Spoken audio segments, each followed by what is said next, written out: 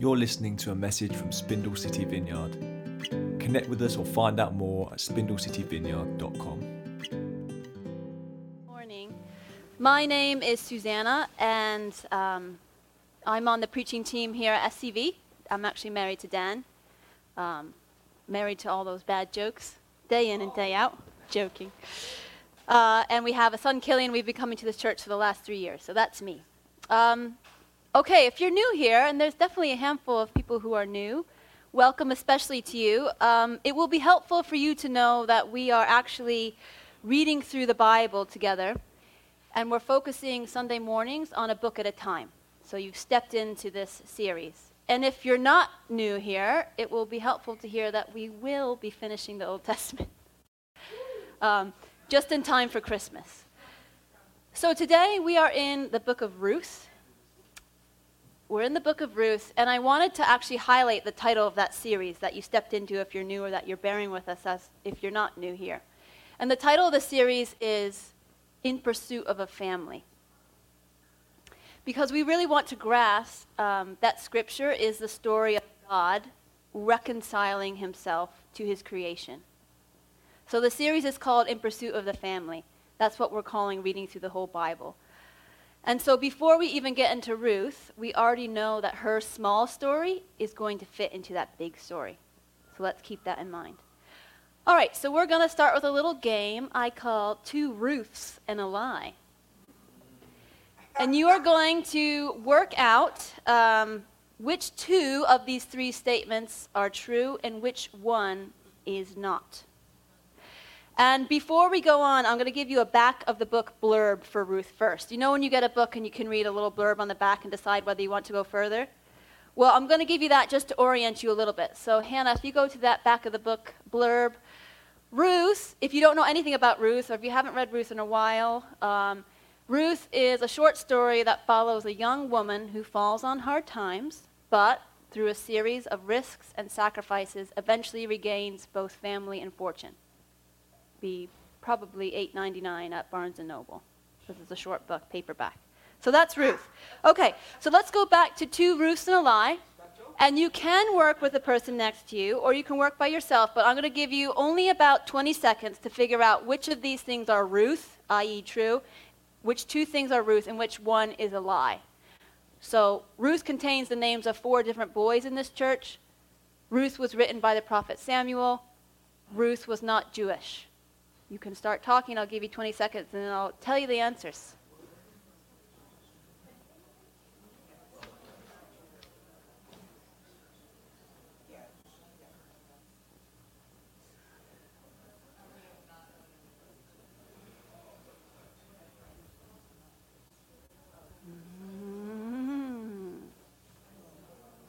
Okay, I'm going to give you a 5, 4, 3, 2, 1. Hannah, would you put up the answers, please?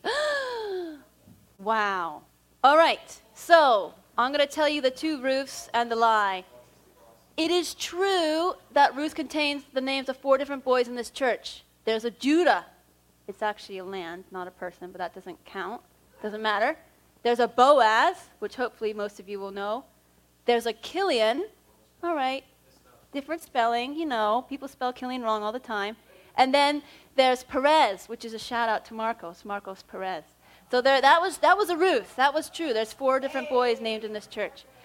Ruth was written by the prophet Samuel is the lie. Now, it could have been written by Samuel, but the authorship is unknown. So if you said that was Ruth, it really wasn't right of you to say so. And then Ruth was not Jewish. She was a Moabite. Now, I'm going to give you an ancient map for some context of where she's from. So if you can see behind me, Ruth was from Moab in the bottom right corner. This was a kingdom east of the Dead Sea, founded by the son of Abraham's nephew Lot. His name was Moab, so we named it Moab. It's thought that the Moabites and Israelites could probably understand each other's languages, but we can hardly call them friends. They were actually in constant competition and conflict with each other. So that's where Ruth is from. And let's look at some more context before we actually get into the plot. So here is where Ruth sits in with the rest of the Old Testament books and timeline. Can you see Ruth? I put a big star next to her. Can you see her? Okay, so she's right in the time of the Judges. And the events in Judges occur it's about 400 years between when Joshua dies, when the people reach the Promised Land, and the rise of Samuel and Saul and all the kings, etc. And everything you need to know about Judges, if you weren't here for the messages on Judges, is summed up by the last verse in the book of Judges. Hannah, next slide. The verse is, "In those days there was no king in Israel. Every man did that which was right in his own eyes." So, thumbs up for that time or thumbs down? Thumbs down, for sure. So, it can't be too shocking that Ruth, the next book after Judges in the Bible we have today, starts, it was set in this sort of God-forsaken time, and it opens with this statement. So that second verse is the opening of Ruth, which comes after that last verse of Judges. "In the days when the judges ruled, there was a famine in the land." Now, sometimes in Old Testament narratives, famine was a sign of God's judgment. But whether or not that famine was from God, famine often in the Bible signaled change and a chance for a fresh start. So here we have Ruth opening with a famine, and that famine is kind of the catalyst for all the events in Ruth. So there's the opening. All right, now let's take a wider view to the next slide. We want to also give you the picture that Ruth actually serves as an origin story for David, King David, and by default for later, Jesus Christ. And in doing so, the book of Ruth actually reveals something very crucial to understanding God's pursuit of a family, which we mentioned earlier. So if you can see those two genealogies, I'm going to show you. The one on the left is the genealogy that is found in the book of Ruth, and the one on the right is actually found in the Gospel of Matthew. And if you can see, there are a couple of names that are highlighted. Well, not by me. I actually did highlight them. But they should be highlighted to you because they're the only names in there that are women and people who aren't Jewish, foreigners. And by the way, that was an exceptional thing to do in ancient genealogy, to put women in there, not just women, but foreign women. And then look at that punchline, both of them. All these names, boop, a woman, boop, a foreigner, King David, bam. So, God is weaving in Gentiles, the other, the alien, the nations. Even back then, when he had chosen his people, he was weaving in others so that they are an irreplaceable part of his story. He's putting them into his family tree. And so we need to remember about Ruth. I love how Eugene Peterson puts it in his introduction. He says, next slide, Hannah, "The great names in the plot that climaxes at Sinai, Abraham, Isaac, Jacob, Joseph, Moses, and the great names in the sequel, Joshua, Samuel, David, Solomon, can be intimidating to ordinary, random individuals. But the story of Ruth is proof to the contrary. She is the inconsequential outsider whose life turns out to be essential for telling the complete story of God's way among us." So in terms of the characters of the Old Testament, Ruth is not a big name, at least at first glance, but that's exactly the point. So keeping this understanding of this backdrop of Ruth and the key role God cast her in, let's move into the details of the story itself. Of course, I have made it a challenge, people. I'm not just going to sit here and tell you the story. What I want you to do is work together, not too big of a group, that wouldn't be fair, but you can work with someone else next to you to unscramble the storyline. So you can see I have a series of 5 pictures, and I've put numbers on them. And what I want you to do is work out what the order should be. What should actually be 1, what should be 2, what should be 3, what should be 4, what should be 5 in terms of how they actually happen in the story. So there's 5 pictures from the story. They're in the wrong order. You need to work out, and you can write down on a piece of paper what order those numbers should actually be in to match how they occurred. Can you see enough? Woman in a field, 2 women looking sad, man with a sandal, 2 women with a baby, man looking surprised at a woman sleeping at his feet. Got it? All right, you have 1 minute. See if you can write down the order you think those numbers should actually be. How did those events take place in the story? Good luck.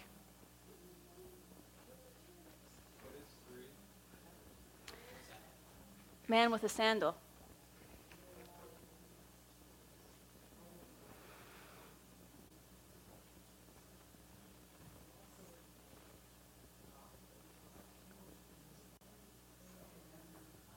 If you're online, you can grab a piece of scrap paper and give it a go as well.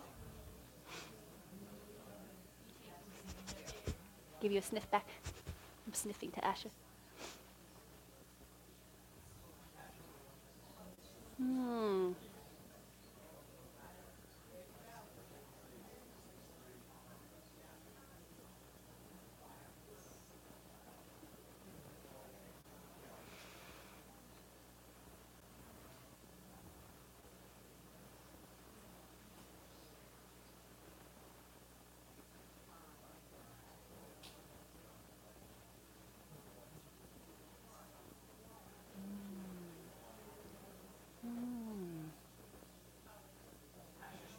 You're not allowed to look in the Bible. I should have said that. Okay, let's say 10 more seconds.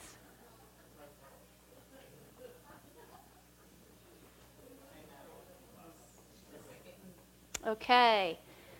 3, 2, 1. That's the buzzer. All right. So, Hannah, the big reveal. Here's the unscrambled scramble. It should be that picture number 2 is first. Picture number 1 is second. So we have 2, 1. Picture number 5 is third. Picture number 3 is fourth. Picture number 4 is fifth. So if you wrote down the numbers 2, 1, 5, 3, 4.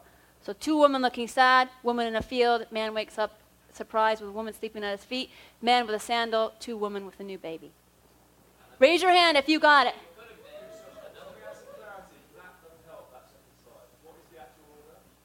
2, 1, 5, 3, 4. Tim, what were the results? Good. All right. Anybody get it right?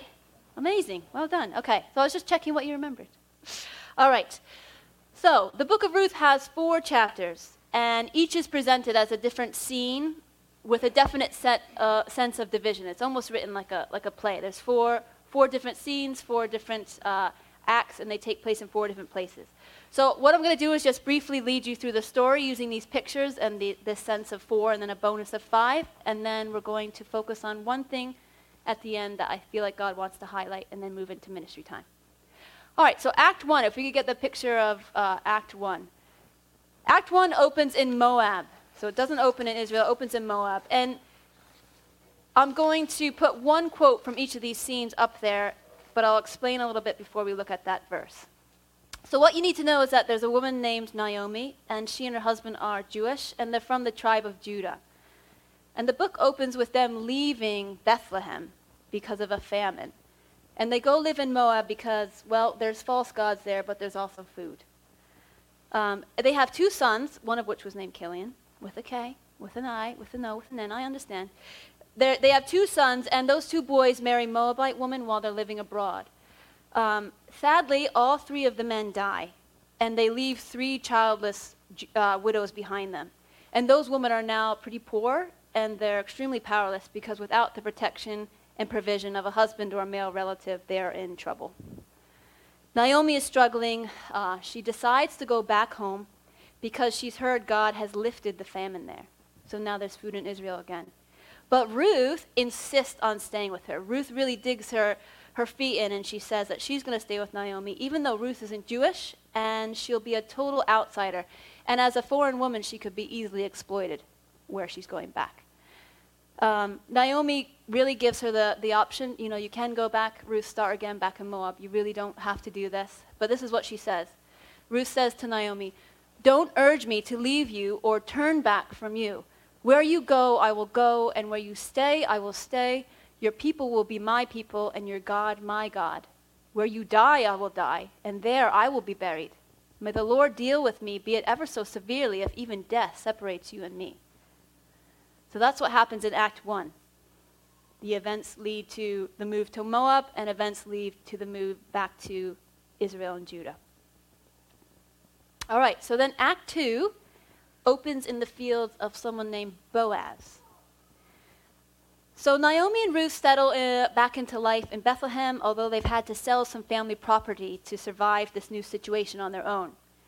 Ruth starts gleaning in the fields because it's harvest time in Israel. It's actually they're gleaning barley. I don't know if anyone's a barley fan. And Levitical law instructed the Israelites to always leave some crops on the ground for those in need. So they were told to look out for the people who were unmarried, who were from another country, who were orphaned, who were in poverty. They were told to leave some extra bits on the ground. And so that's what Ruth does. She takes herself to a field and she begins to pick up the leftovers and gather them. And she ends up in Boaz's field.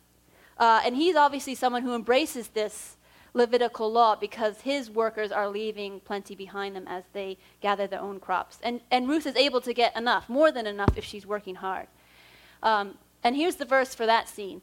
So Ruth says to Naomi, "Let me go to the fields and pick up the leftover grain behind anyone in whose eyes I find favor." So it's not necessarily guaranteed that she would be received well in the field. So she went out, entered a field, and began to glean behind the harvesters. As it turned out, wink, she was working in a field belonging to Boaz. So there's this cheeky little phrase like, interesting that she ended up in the field of this guy, Boaz. And you'll see why that was a good choice for Ruth. Okay, act number 3. Act number 3 opens, so we've gone from Moab to the fields, and now we're in the house of Naomi, and then we're taken somewhere else to the threshing floor. So it turns out Boaz sees and hears some good things about Ruth. And he shows a special concern for her. And he actually ensures that she's safe, she has what she needs, and he's particularly concerned that she's protected from the other men around her. And after a time, Naomi, being the shrewd mother-in-law that mother-in-laws can sometimes be, she comes up with this idea for how to connect Naomi and Boaz potentially more permanently. So she says to Ruth, this is Naomi talking, "My daughter, I must find a home for you where you will be well provided for. Now Boaz," here's a plot twist, "is a relative of ours. Tonight he will be on the threshing floor. Wash, put on perfume, and get dressed in your best clothes. Then go down to the threshing floor, and when Boaz lies down, note the place where he is lying. Then go and uncover his feet and lie down, and he will tell you what to do." So this is her advice to Naomi. Now, this might sound to our modern ears like a very weird and very scandalous move to make on Ruth's part. But we need to understand that this gesture was actually purely symbolic. What Ruth is doing here by coming to where he is and by lying at his feet is she's actually asking Boaz if he would become her new guardian and marry her. And we'll explain that system a little bit later. But she's putting herself sort of under his feet, so to speak, under his protection, under his authority, and asking him to respond. And Boaz responds well. Must have been the perfume. I don't know what she was wearing. And he's touched by her respect and kindness. He really has such a high regard for Ruth, and this furthers that.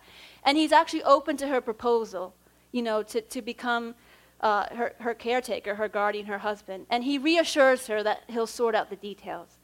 And then Ruth slips back to her house before anyone can see them together and think something improper took place. So they handle themselves very respectfully. He understands her gesture, what it symbolizes, and then they go part ways. So before we go to scene 4, I need you to understand why she could do that to Boaz. So let's look at this idea of something called a kinsman redeemer. Can you say that out loud? Kinsman redeemer. Sometimes it's called a guardian redeemer. Now, back in this time, this was actually a provision, again, that God made in Levitical law and the system he set up for his people, how they live, how they take care of each other, how they interact. And so a kinsman redeemer has to meet the qualifications on the next slide. A kinsman redeemer needs to be a male relative. They have a duty to preserve their relatives and their property. A kinsman redeemer would pay off the debts of a relative who's in need at his own expense. A kinsman redeemer is required to ensure that this relative or these relatives got descendants. And here's the part that really matters. A kinsman redeemer could marry a childless and widowed relative to preserve the name of the deceased husband through the first child born by the wife. So, Boaz meets all these qualifications. He's related to Ruth. He has the means to redeem the property that was lost and the resources that were lost. And Ruth doesn't have any children, and her husband died, which means she is eligible for them to be married. He could marry her, and what they really want, the ideal situation would be that she would have a son and carry on Killian's name. Or Mahlon was her husband, actually, not Killian. Mahlon was her husband who had died, and if she had a son through Boaz, it would be seen that he would have descendants. So that's Boaz, and that's how he qualifies. So he accepts full responsibility for this. But there's a snag, because there's actually another guy out there who qualifies as well. And so Boaz isn't sneaky. He does the right thing, and he goes to find this other male relative who could be a kinsman redeemer as well. And before we move to the other guy, it's worth just noting very briefly that this kinsman redeemer is a picture of someone else who comes later on in this story.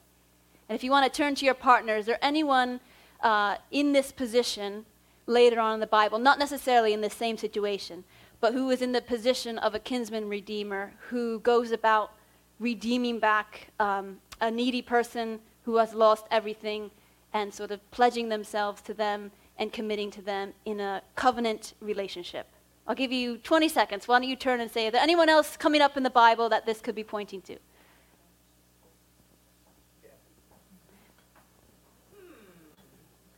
What did you say, Jen? Jesus. Okay, so here's Jesus and Ruth. There he is. He's not physically there, but in this story, God has ensured that we have a picture of what's coming. All right, so the final act takes place at the city gate. So Boaz, like I said, he does the right thing, and he goes and brings this other male relative up to date on the situation. Cousin, there's a woman. Let me explain. What do you think? And at first, the guy is interested in buying back the property. But then Boaz reminds him that in being her kinsman redeemer, he would also be obligated to marry her. And then the guy changes his mind and said, well, I was just looking for the house with the 100 acres. I wasn't really looking to marry again or marry at all. And so he declines, and Boaz gets in there.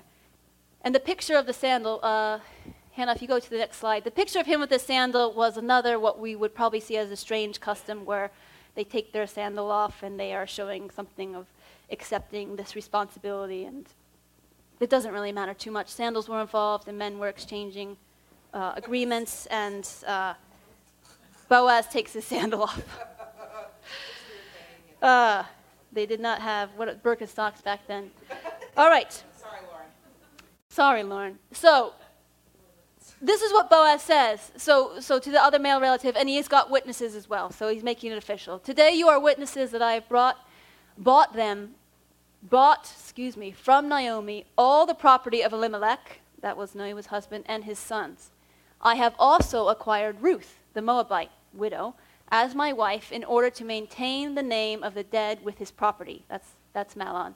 So that his name will not disappear from among his family or from his hometown. Are you following? Yep. Okay. So that's the 4 acts, the 4 scenes. But then the book actually ends with a little bonus scene. If you go to the next slide, there's a little bit at the end. And essentially, Ruth and Boaz have a miracle pregnancy. In the text it said the Lord enabled Ruth to conceive, and she gave birth to a son. Then Naomi took the child in her arms, this is the mother-in-law, the grandmother, and cared for him. The woman living there said, Naomi has a son. She had lost her 2 sons, and now she has a son. And they named him Obed. And Obed was the father of Jesse, the father of David. Which makes Ruth, David's great-grandmother. Yeah.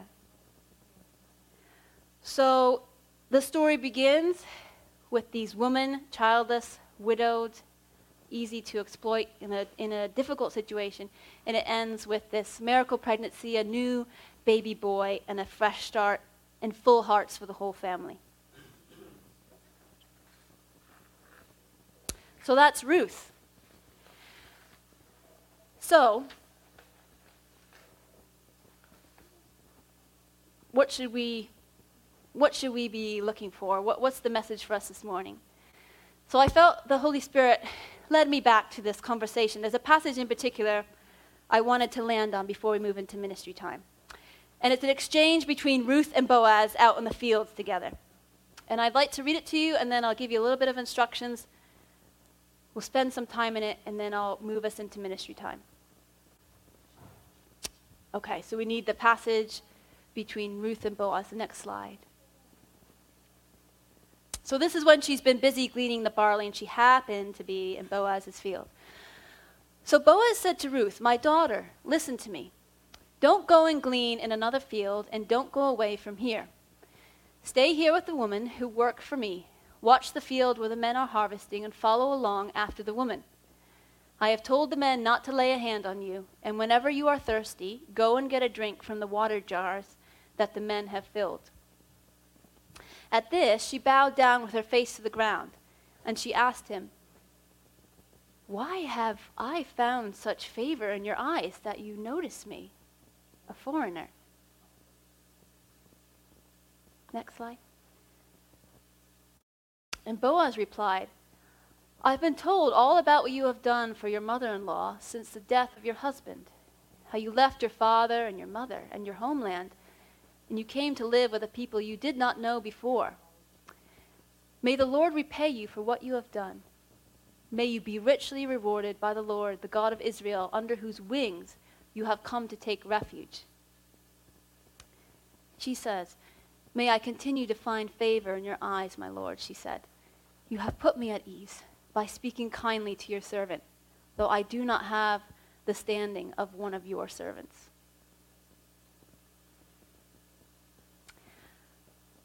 When I was reading back again through this, I suddenly saw the similarity between this exchange and the angel and Mary, where you have this person who, by the world's eyes, is a person of no great means or significance, being visited by a very powerful figure and being told that they were in favor and that there was significance in their life and that they were noticed and valued. And Mary has a similar reaction to Ruth, and they sort of both respond in shock, like, "Seriously, are you talking to me right now?" You know, there's nothing that I can point to that I think would make you want to work with me or be in my life. So what I felt the Holy Spirit wanted us to do is just to rest on this passage today. And what I would like to do is, where I think this book is relevant for us today, is finding Jesus there in that exchange, and then finding yourself in that exchange. So Hannah, if you put that passage back up, let's stay on the second part of it. So I'm going to leave a couple minutes of just space. I want you to read back through. I'm going to invite the Holy Spirit, and I want you to look for Jesus through Boaz, speaking to this person in front of them. And then I want you to look for yourself, how you might respond to Jesus saying something like that. And if there's anything that was coming up in Ruth, that's coming up in you. I want you to look for Jesus, and then I want you to look for yourself. Kind of putting yourself in the story and seeing how those characters and Jesus kind of fits into your life. And then we're going to do ministry time. Does that make sense? Okay. And if you wanted to look at it in your Bible, actually, if you go to Ruth, page 127 in the blue Bible,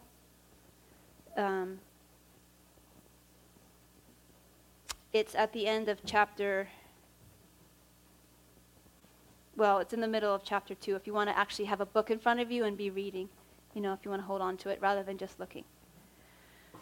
So there's Boaz talking to Ruth. What is he saying? What is he bringing into her life, bringing into her identity, and how is she responding? What are the things that she's saying in response to him.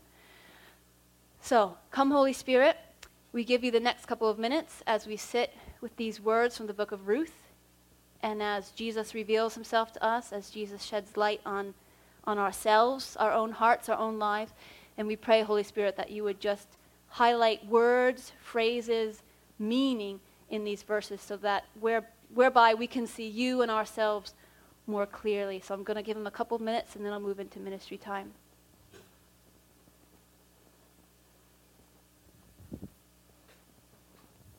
Trusting the Holy Spirit showed you a little more of himself and yourself. And if you're new to our church, we have a practice of closing our messages with what we call ministry time. And instead of just finishing the message and saying, okay, get coffee, go back to your week, we actually carve out a little bit of space for us to respond to what we just heard. So we've heard from the Lord, we've heard from his word, and now we want to, in response, create a little bit of space to just respond, to apply and activate any truth that came through. And so if you're new, we call this ministry time, and that's what we're going to move into now. It's about 5 minutes, and I will facilitate it for you and lead you into it. And you are completely free to respond as much as you want or as little as you want. But we are taking this time out of respect for the Holy Spirit and inviting him to help us apply and respond and articulate what we've learned.